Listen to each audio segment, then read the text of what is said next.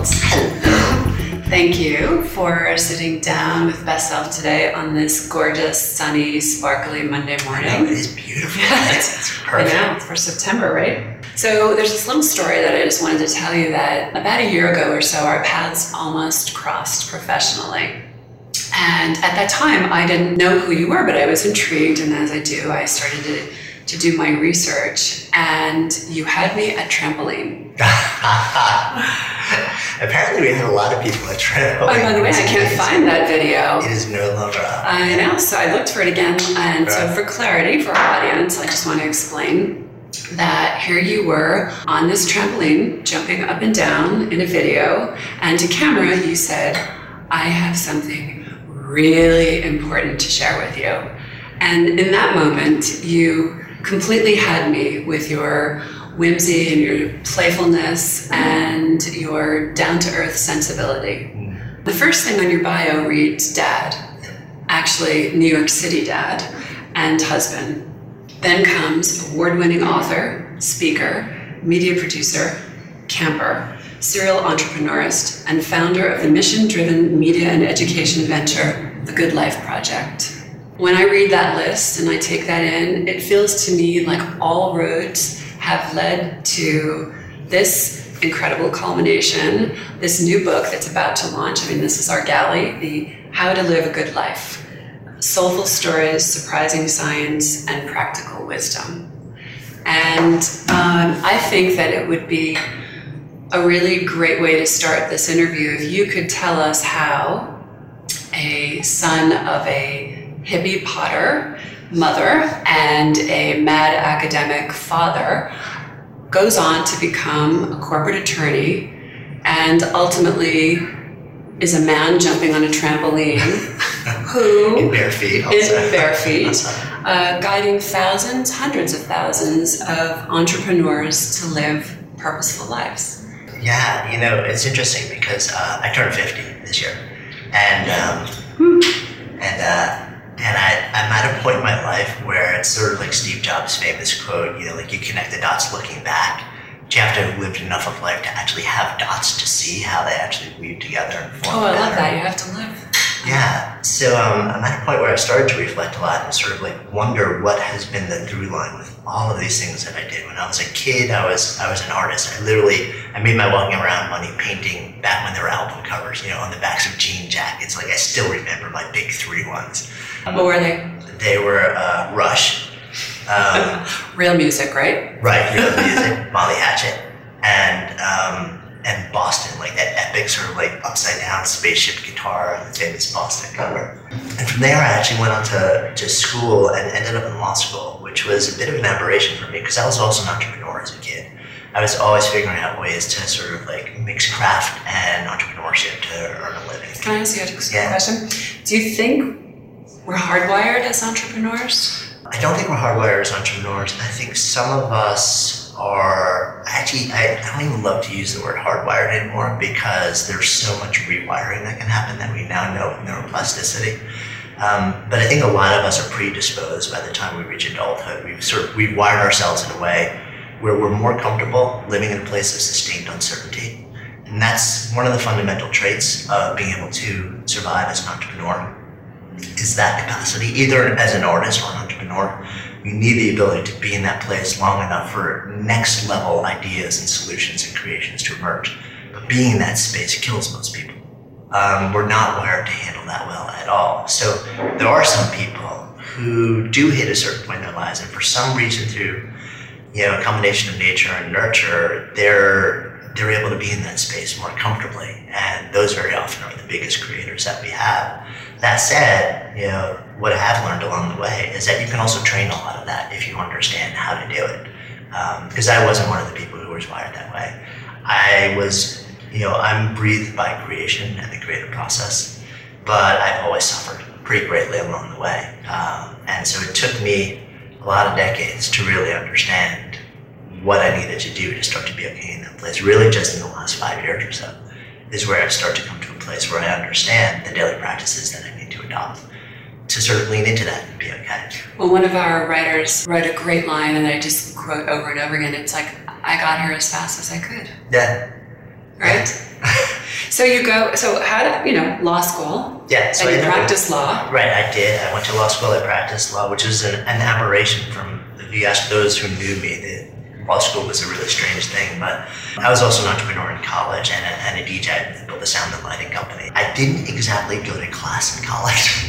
And I was very curious about what I was capable of academically and intellectually, and that was a large part of why I actually went to law school. And I figured, I didn't know if I'd practice, but I knew it would give me a great set of skills no matter what I did. And I ended up being very fortunate. I worked very hard. I did well. And that gave me opportunity in the career, which is, I stayed there for about 4.5 years. But during that window of time, I actually ended up in the hospital in emergency surgery when essentially my immune system shut down.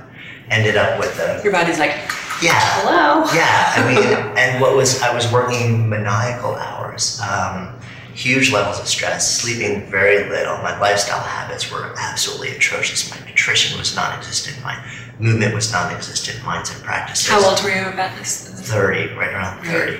And where we still think we're invincible and we can just keep on pushing the. Yeah, and my body basically gave me a wake-up call, sent me to surgery when my immune system crashed. I had a huge infection in the middle of my body that literally ate a hole through my intestine from the outside in. That'll wake you up. It was, it was time. So it took me another year, close to a year, to work my way out of it. And then back into the world of entrepreneurship and wellness. And so I went. So was it literally in that hospital room? Did you think, I can't go back, I can't do this anymore? I knew that this was not my future. There was that, and there was also the awakening to the fact that the carrot that was being dangled in front of me, I had no interest in. So if I loved the practice, if I saw myself really wanting to be in a place of being a partner in a large firm, which is where I was at that point, I would have probably figured out a way to change my lifestyle to be able to handle. Right. Because it's possible, correct? Yeah, and I don't knock the career at all. It's just, it wasn't mine.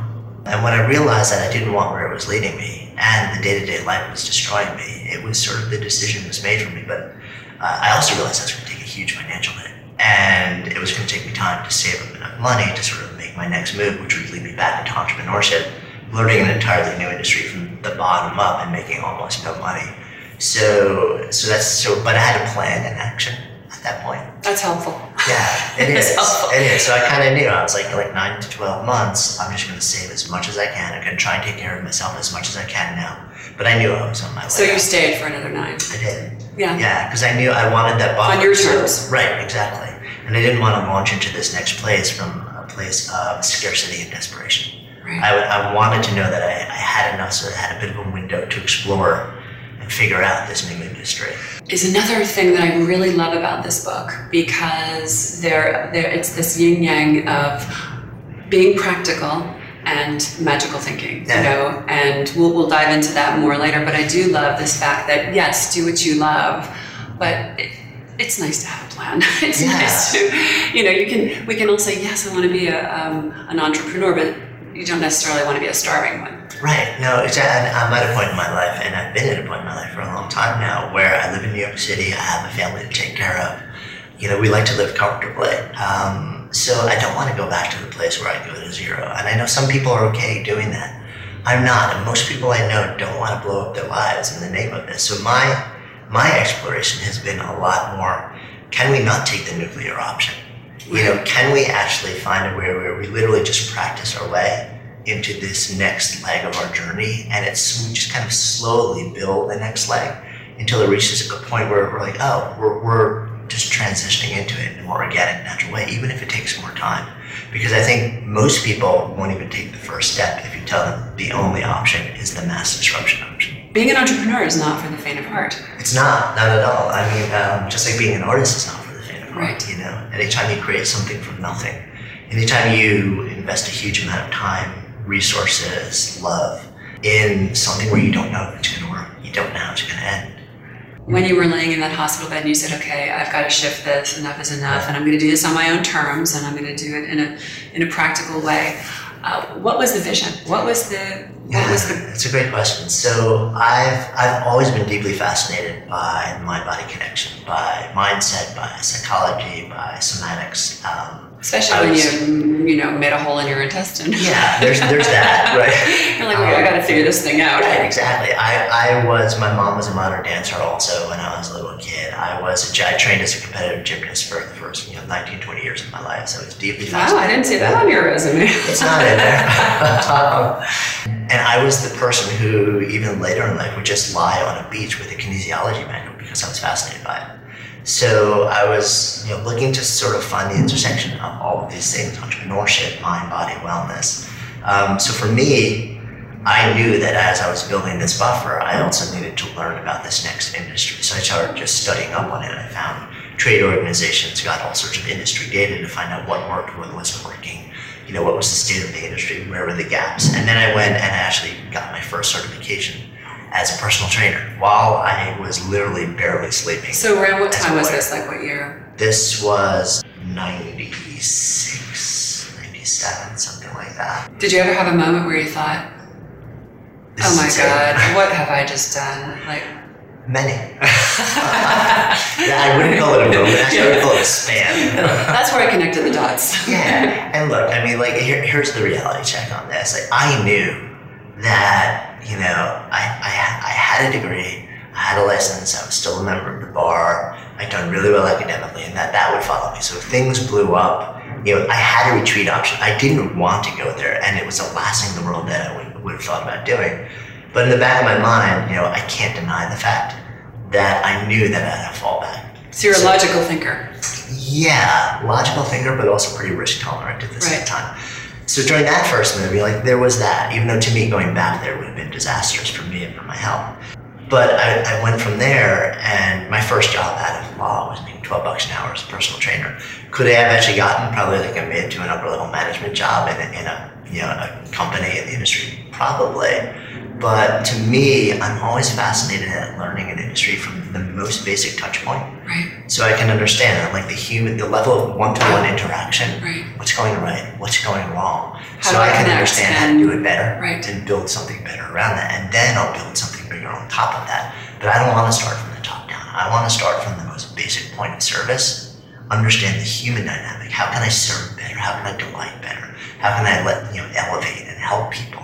And from there, you can build something different, and that's what we did. So I went off and launched my first facility, which was sort of a smaller footprint, 5,000 square foot high-end training facility. We took off very quickly because essentially I looked at the industry and I said, let me do everything that they're doing differently. And we thrived really quickly. That was in New Jersey, actually. And I was really yearning to kind of come back into the city and do something a little bit different. So I sold out. I had a partner in that company also, so I sold my equity to an investor group. Came back to Europe, took a year off actually because I was getting really interested in writing too. And then got a bug about yoga. And I had been developing my own practice. And I was looking around New York City. We were living in Hell's Kitchen then. I was married, 3-month-old baby. And I said, there's something interesting going on here because I'm pretty comfortable with my body, with movement. And I'm uncomfortable going into most of the studios that are around the city. I knew that people that came at it, somebody who's in the middle years of their lives, unfit, unflexible, very uncomfortable with sort of anything other than mainstream, would be uncomfortable walking into these other locations, even though they were great. That's a really good point, though, because even with a lot of these gyms and clubs, and you've got to have that. You feel like your body's got to be in a certain shape, and you've got to be wearing a certain label. It's like I'll go once I'm already right when I'm already there. It's which kind of defeats the whole purpose. And then the other thing that I realized is that the vast majority of people, once I started moving to the yoga world, who practice are women, at least in the U.S.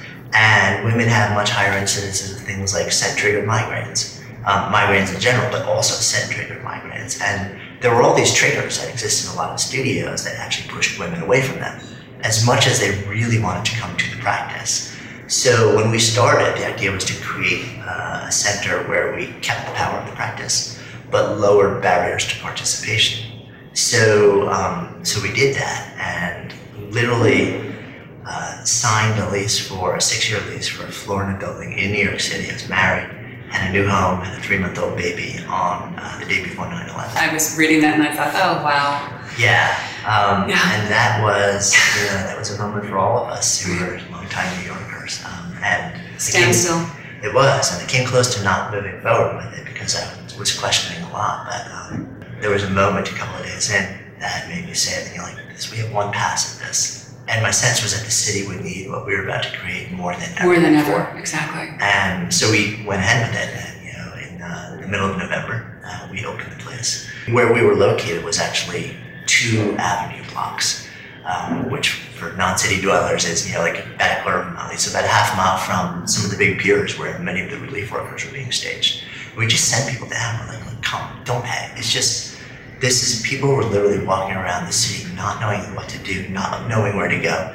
They just wanted a place to be with others and be in community, right, and find some way to breathe. Right. And so we changed everything about the way that we were going to launch and opened up our doors to whoever wanted to show up for whatever reason. And the community embraced us. We grew rapidly, and it was an amazing experience. And that studio, the whole company, the company is still there. At the end of 2008, ended up selling it because by then, after teaching for 7 years, owning and growing this, it was also time for me to move on to my next adventure.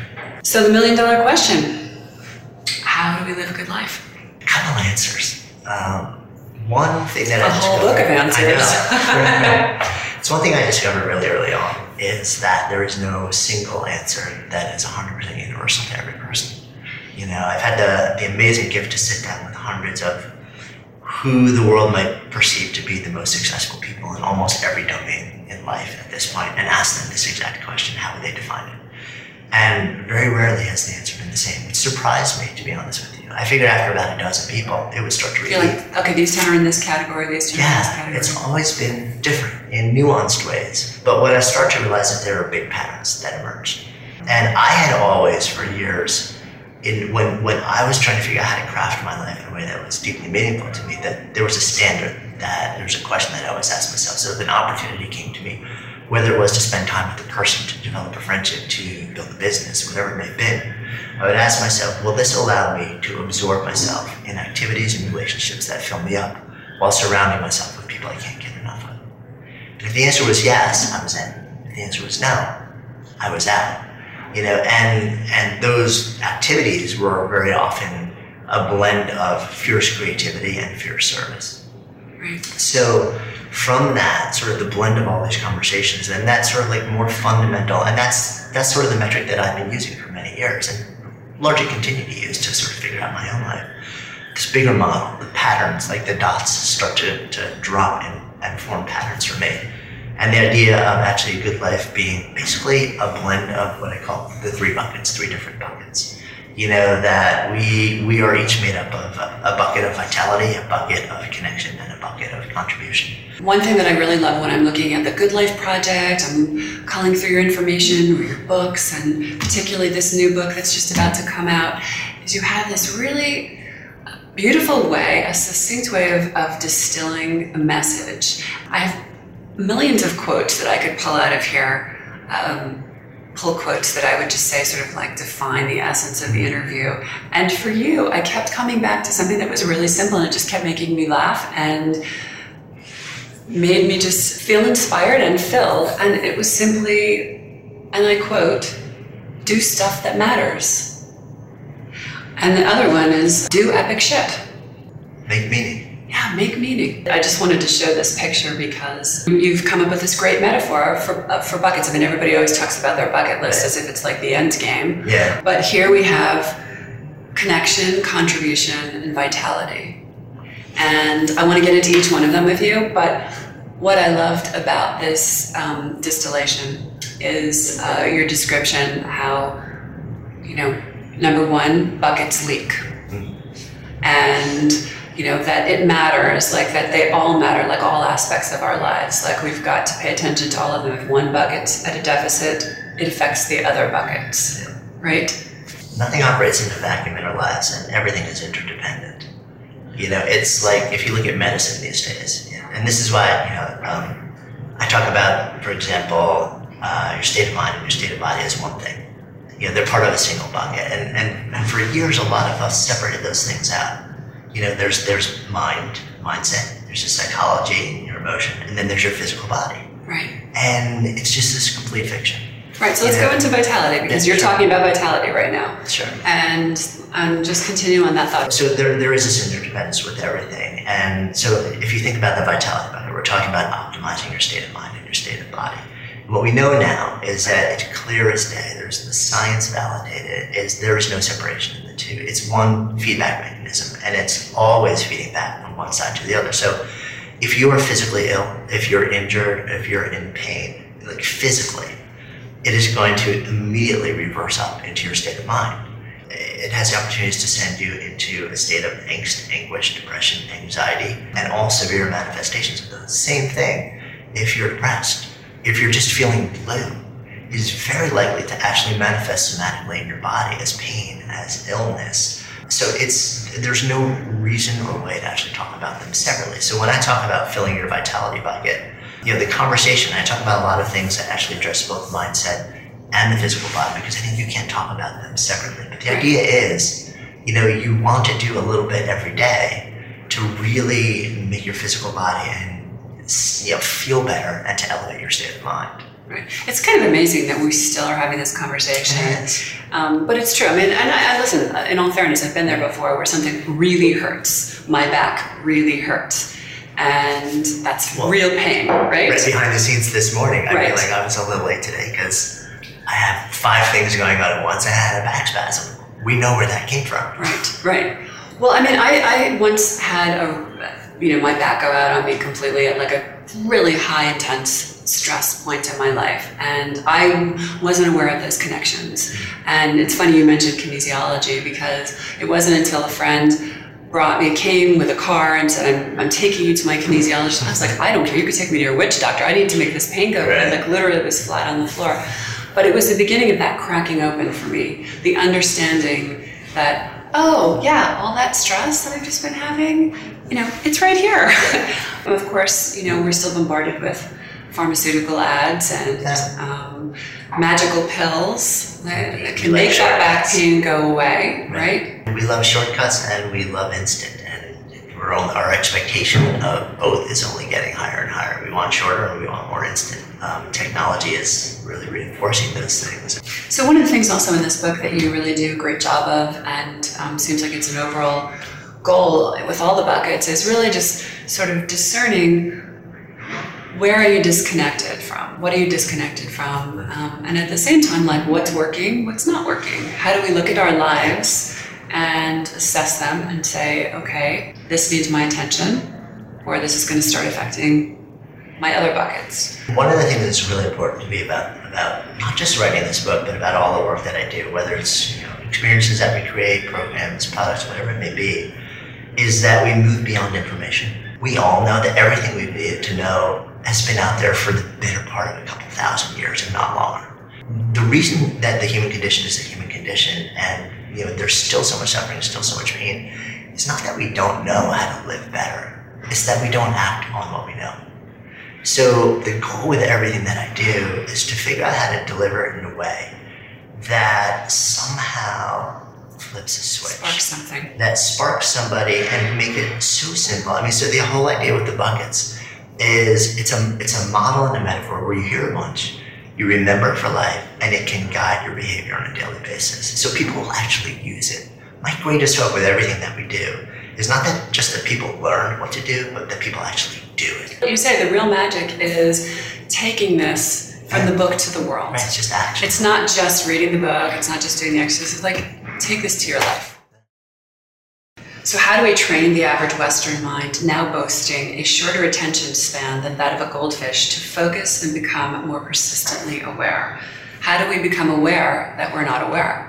That is a big question, and it's one of the first things that I introduce, especially under that bucket. But the truth is, it's the meta skill, because how do we know if we're not living a good life unless we're aware of the life we're living? Unless we actually develop the skill set to know, am I happy, am I sad, am I in pain, or am I calm? Am I in love, am I in friendship? Am I working fiercely? Do I care about what I'm doing, or do I have no interest in it whatsoever? Most of us actually have never developed that skill set. We're trained in domain knowledge, like in specific sets of knowledge. We're never trained in self-knowledge, and we're never given a process to sort of discover things about ourselves, and also to just process to become aware in our own lives. To actually be able to zoom the lens out and say, what's really happening here? Like, what are the facts versus the story that I'm telling you about the facts?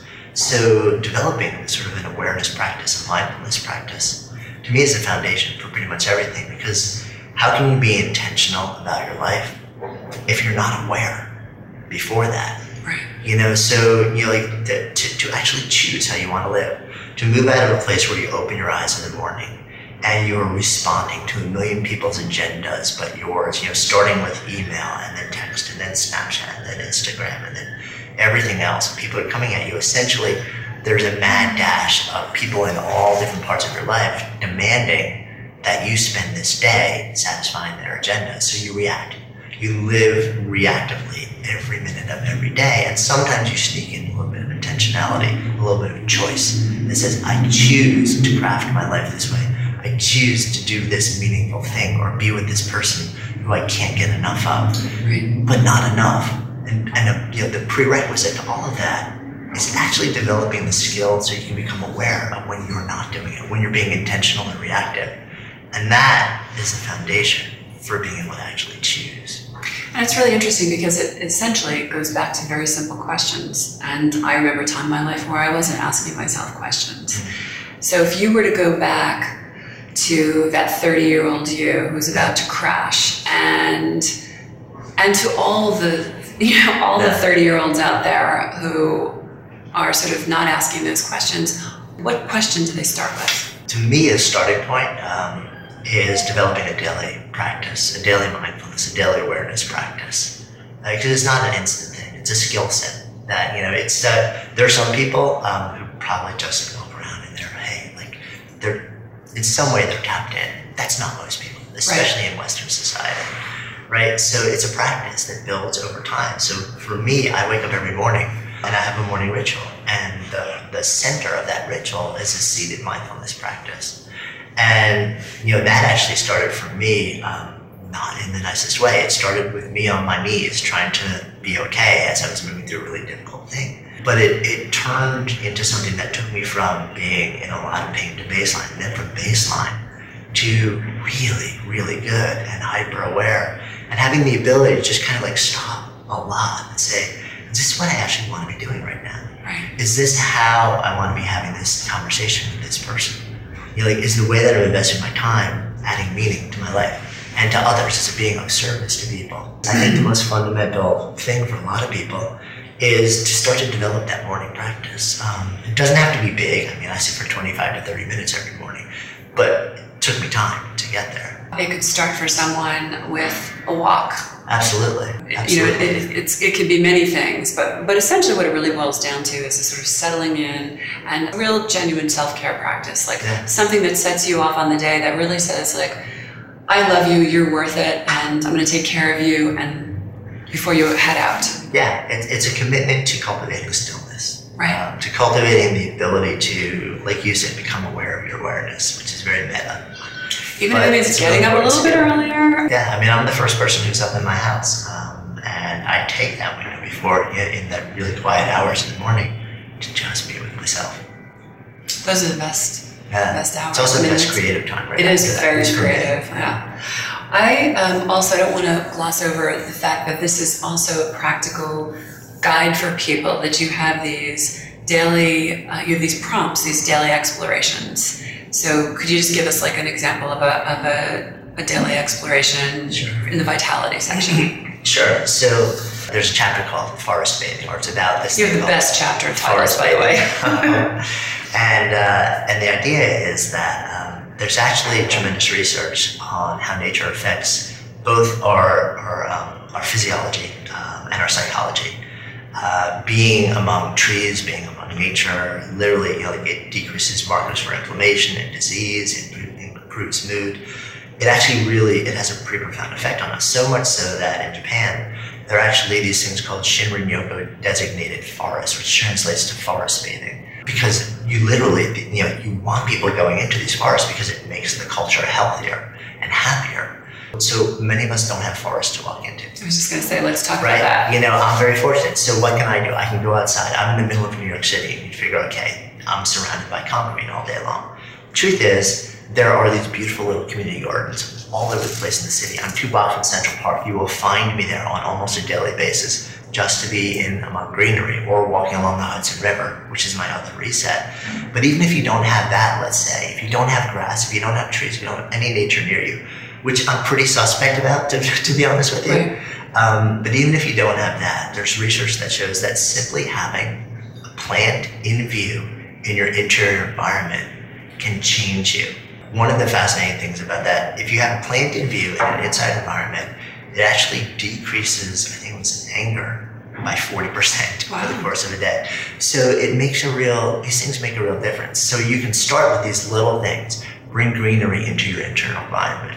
And then as much as you can get out into these environments. You don't have to spend hours, but just be in them, because when you think about it, that it's sort of like getting back to our most primal nature. These are the things that we do and that we did to be okay in the world. And we tend to extract ourselves from them more and more, and we're suffering more and more. The human condition has not improved a whole lot. Exactly. You know, and so you start to say, well, at the same time, we're pulling ourselves in some of the things that made us okay in past generations. And I think we're seeing a bit of a reclaiming of that to a certain extent. It's also a form of active meditation. It is. You know, your best ideas come when you're walking alone and you're not on your phone. And I, unfortunately, I have to leave my phone at home because a lot of times I love to run early in the morning, but I will actually get on the phone or listen to something. And, you know, it's that multitasking. So it's like that just reset, that downtime. So I'm going to move into the next bucket. Let's move into connection. Yeah. And this is nurturing of obviously relationships with other people, but also relationship to yourself and then relationship to a higher source. Yeah, I mean, it's all about you and what Jonathan Haidt, a psychologist, would call the in-between. You know, it's you and your knowledge and relationship with yourself, with an intimate partner, with family members, with close friends, colleagues. As you mentioned, if it's something that's meaningful to you, something bigger than you, whether you call it source or God or whatever it may be, it's also about community, which a lot of us actually forget. We have a profound necessary need to belong. If we do belong, a lot of life flourishes for us. If we don't belong, a lot of life withers. And what's fascinating to me, I'm fascinated by this part of connection especially, because we tend to think about love, especially romantic love, when we think about connection, and that can be really important, right? And a beautiful thing. One of the things that we very often don't think about is community and a sense of belonging, of being with like-minded people with shared values and aspirations and beliefs on a regular basis, being among them, being held by them, being supported by them, sharing ideas. I call them dream keepers. I love that. That's beautiful. Right. And that's going away in a lot of people's lives. You know, families are getting distributed in a way that they were generations ago. People are just splitting off and moving away to all different parts. Employers aren't providing a sense of community anymore. People are fleeing faith-based organizations and communities at a faster rate than ever before in history. Local leagues and trade organizations are going away. So all these places where so it's like a breakdown. Yeah. Disconnect. We're not finding it anymore, and we're suffering because of it, and not understanding that that's a part of the reason that we're suffering. So you're really guiding people to make those connections and to seek out those kinds of... To get proactive about, you know, like reclaiming that sense. Where can I find that sense of belonging? Like, how, and if I can't find it, can I create it? Right. You know? Which you certainly can. You can, absolutely. I mean, it's what we do with everything we do in life. You talk about energy vampires. Yeah. And creating a vampire edge. So I think that's the counter to this conversation. Yeah, I mean, there will be people in all of our lives who fill us up, and there will be people in all of our lives who empty us out. You know, and popular culture sometimes says, well, just jettison those people who empty you out from your lives. Sometimes you can, sometimes you should. Sometimes you can't, right? And sometimes you should. I mean, if it's close family members, if it's a dear friend who's been there for life, you're not going to just walk away from those people. I mean, the practical reality is, you want these people in your life. They may not agree with you, and they may be going through something deeply painful. They may be angry, they may be spiteful, and that may be sort of putting them in a place where they're trying to bring you down at the same time. Not actually because they're venomous towards you, but they may be in their own really dark place. And seeing other people not there with them can actually increase their pain. So one of the most important things, I think, is to really understand when you're around those people, who can you really step away from and who can't you? And if there are people you can comfortably move away from, do it. But if there aren't, it's time for a deeper conversation with them. It's also very likely. It might be easier to move away from them than have that conversation. It might be. But sad for so many people if they do, because they may literally like throw people out of their lives who, if they were willing to actually be with them more compassionately for a bit longer time, have difficult conversations, and try and stand in their shoes and understand what's really happening. And they may be able to actually navigate this and come full circle and turn it around, and then have that beautiful relationship sustained in their lives for the balance moving forward, rather than just saying, no, you're sucking the life out of me, go away. Right. Which is sort of like the popular approach. I really love that point, because the cultivation of compassion creates perspective. It does. And sometimes the way we once perceived a person or situation, we formulate this idea and then we hold staunchly to it. And it's like a dog with a bone, we're not going to let go of that. And so it's through that compassion when you all of a sudden say, if you can just like let that armor down and sort of say like, oh, I never really thought of it that way. Ask yourself, what is this person suffering that I may not be witness to? And bucket number 3, contribution. Yeah. It's how you bring your gifts, the essence of who you are, your creative voice, your strengths to the world. And it's interesting because we actually had a conversation about this when I was working on the book. And the suggestion was to call it work. And I resisted that because the work immediately, the association for everybody is this is a thing you get paid for in the world. Right. Sometimes it is. 9 to 5, Monday through Friday. Right. But sometimes it's not. Right. Like sometimes your work, sometimes your greatest contribution is as a parent. Sometimes your greatest contribution is as a value, as a volunteer in an organization where you feel a deep yearning for service to a particular community. Sometimes your greatest contribution as an artist is painting from 5 to 9 at night and on the weekends, and you have no desire to leave the 9 to 5 gig that you get paid for because that puts a roof over your head, like food on the table, and gives you the freedom to not actually have to tailor the deeply meaningful creative work that you're doing to any commercial need. So it's important, I think, to understand that contribution may be your work, and if they align, that's beautiful, that's amazing. But you can still have a really beautiful life and contribute with grace without having to actually make that the centerpiece. You just segued perfectly into something I wanted to ask you, because there was something that in the book that really sort of stopped me in my tracks, because sometimes we throw these terms around like purpose and passion, and they begin to sound like just Hallmark greeting cards, right? And platitudes and cliches. And there was something that you wrote, which was, what if you don't so much have a passion or purpose as much as you pursue something or a bunch of things with passion and a sense of purpose? And the nuance of that was so beautifully displayed by that story. I'd love for you to tell the story of the call center. I think they were actively fundraising for scholarships or something like that. So could you share that story? This was research that Adam Grant, who's one of the top professors at Wharton, wrote this fabulous book called Give and Take. They went to a call center at the university, and it's a notoriously brutal job. And because these are people who are just making calls. They're constantly getting hung up. Right, they're constantly getting hung up. They're asking for money. Will you make donations? And this particular call center was trying to raise money for donations for scholarships.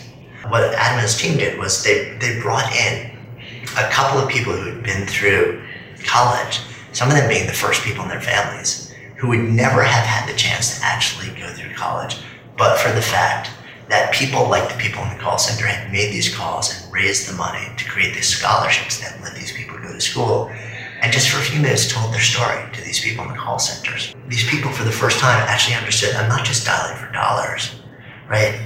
I'm doing something which is helping change people's lives in a tangible way, and I've just seen this person.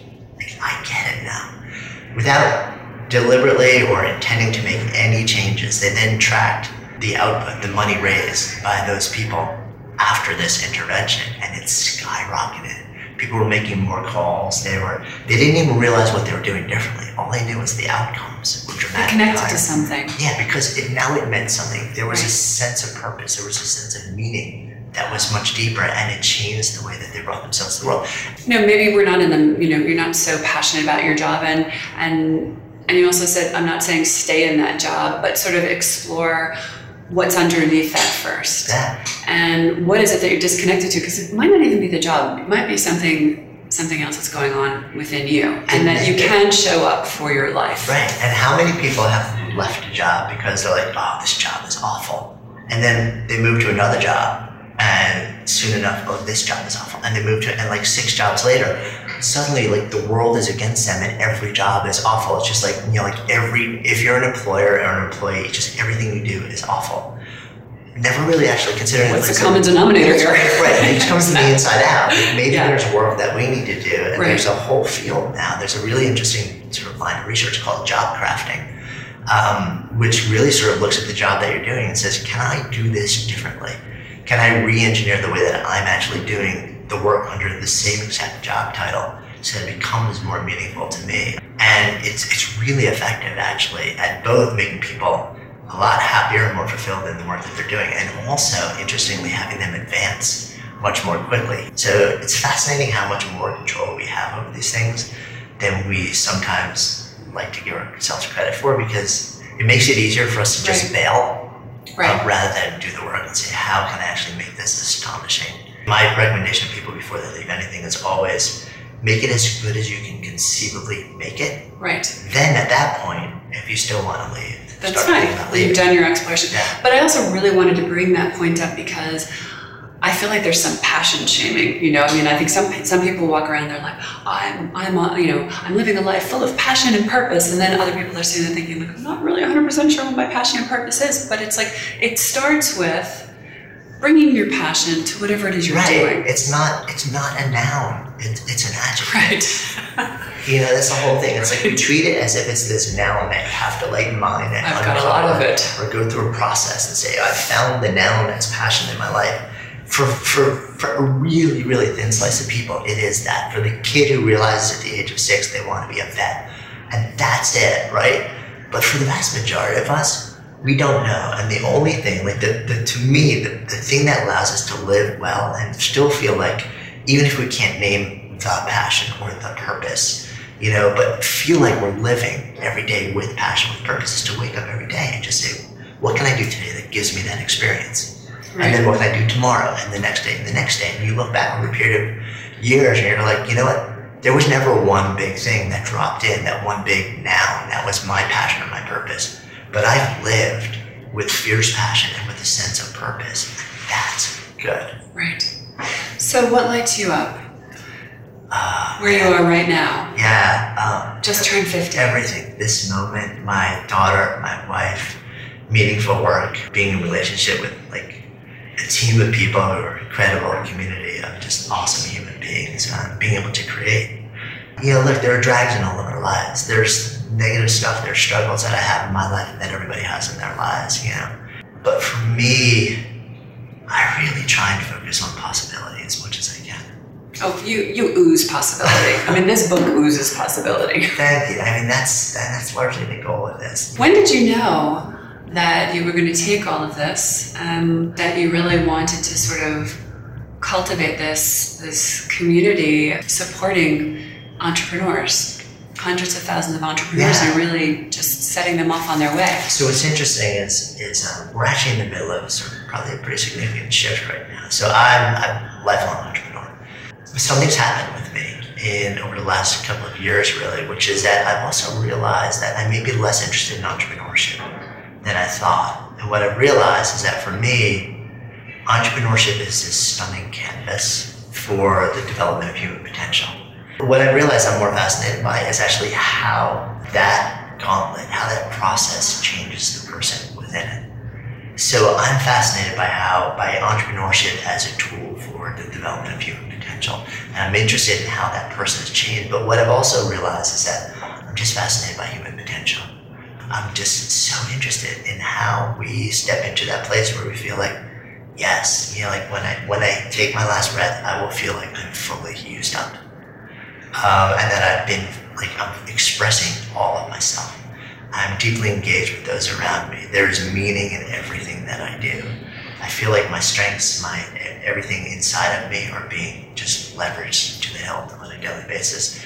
I'm fascinated by not just how entrepreneurs entrepreneurs do that, but how we all do that. Right. Entrepreneurship, what I've realized, it's just been an interesting canvas. And now I've realized that I'm actually starting to broaden my lens a lot too. So if you look at our community at Good Life Project, started for sure. Everybody's got to look at the Good Life Project. But now it's entrepreneurs are a piece of that community, but now it's just a global community of amazing people who just want to explore what it means to live a good life. I think entrepreneurs are setting the stage. They're the trailblazers, but it's not just, as you say, it's not just entrepreneurs. Because obviously living a good life is not just for an entrepreneur. I try and write each book with a person in mind. I literally will create a persona that I'm writing to, because that allows me to have a conversation rather than just profess.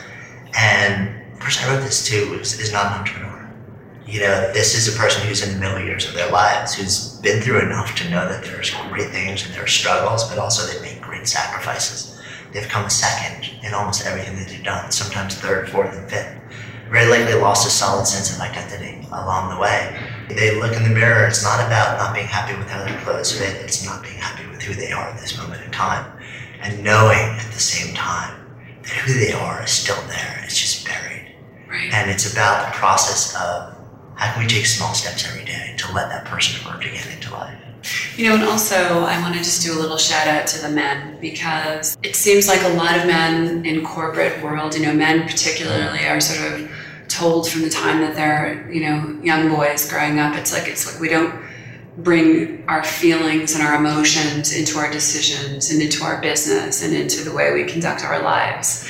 And sometimes I feel like men have to break out and become entrepreneurs so that they can start to allow all of that, to unleash that and connect to that humanness. And, wouldn't it be beautiful if they could sit in around a boardroom table and say, how's everybody feeling about this decision? Or what does your gut tell you? I think it'd be amazing. I think it's funny, people have asked me many times, in your mind, what's the biggest benefit of being an entrepreneur? Is it the freedom? I'm like, yeah, right, there's no freedom at work, 7 days a week. You are never the boss. If you're an entrepreneur, your customer is the boss. To me, the greatest thing about being an entrepreneur is that you get to create the culture, and then you get to choose the people that you bring into that culture. Right. So, when we have emails or meetings with our team, most often, the sign off is XO or love. I heard you could be bribed with dark chocolate, though. Clearly. I can be bribed with a lot of things that are nutritious and non-nutritious. One thing I want to just come back to as we're wrapping up the 3 buckets is, again, this sensibility, feet on the ground, down to earth, keeping it real, bringing from the book to the world. You said in between those happy thoughts is a thing called reality.